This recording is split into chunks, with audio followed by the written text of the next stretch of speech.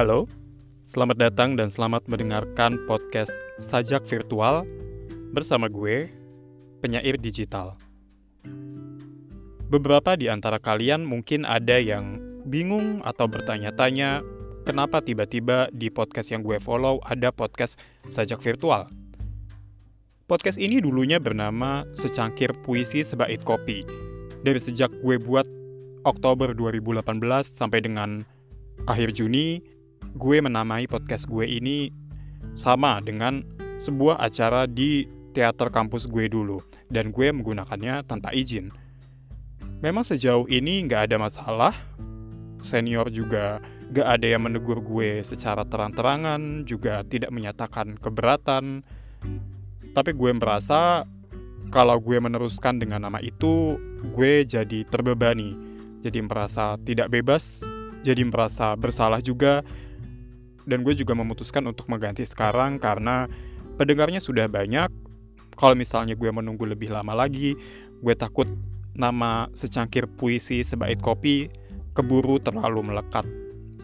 Makanya baru bisa gue ganti sekarang. Virtual itu sendiri bukan hanya bermakna sebagai sesuatu yang ada di gadget kita atau sesuatu yang ada di internet. Dari yang gue temukan di kamus Cambridge, virtual itu juga berarti almost, but not exactly or in every way. Hampir, tapi tidak persis, atau dalam semua hal.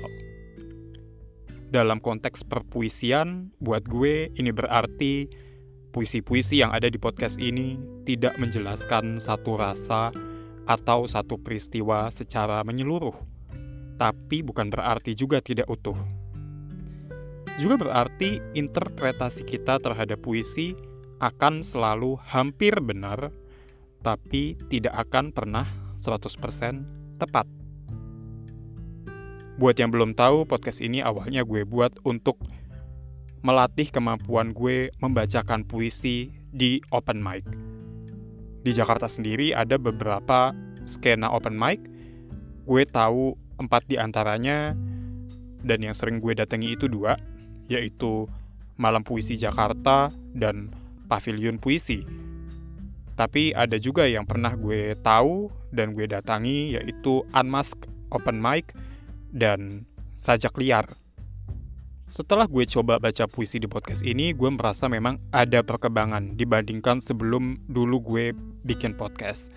Nah, buat kalian yang juga ingin membacakan puisi kalian, yang ingin puisi kalian bisa didengar oleh banyak orang, kalian juga bisa mengirimkan suara kalian sedang membacakan puisi ke gue.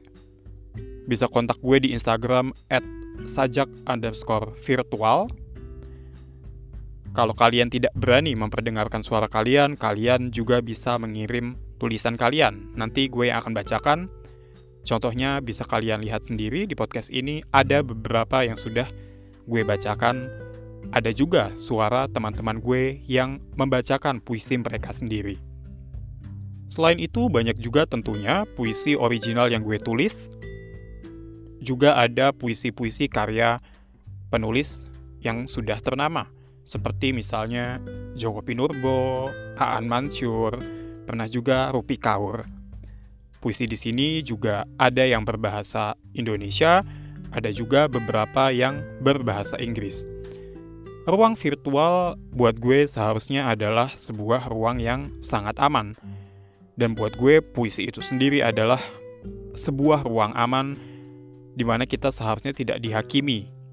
Dan gue memilih menggunakan kata sajak, karena sajak adalah tulisan yang bentuknya paling bebas dari aturan, bebas dari ikatan. Jadi kita juga bisa bebas mengekspresikan apapun yang kita rasakan menggunakan kata-kata apapun tanpa terlalu memikirkan rima, pola, dan sebagainya. Di sini juga ada puisi-puisi yang menggambarkan diri gue sendiri sebagai seorang homoseksual. Juga ada puisi yang menggambarkan keresahan hubungan manusia dengan Tuhan, seperti puisinya Andani. Ada juga puisi yang menggambarkan keresahan tentang cinta. Ada juga yang menggambarkan kegelisahan tentang Jakarta, atau membahas keruwetan di antara keduanya, atau kadang sama sekali bukan tentang keduanya. Sekian penjelasan dari gue. Terima kasih sudah mendengarkan introduction ini. Silahkan mendengarkan puisi-puisi yang sudah tersedia. Ada banyak, ada 70 lebih. Silahkan dipilih. Semoga bisa menghibur, semoga bisa meredakan emosi, semoga bisa semakin membuat kalian makin emosi, sehingga bisa semakin melegakan dan membantu menghadirkan ketenangan untuk waktu istirahat kalian. Gue, penyair digital, pamit. Selamat mendengarkan, selamat menyesuaikan.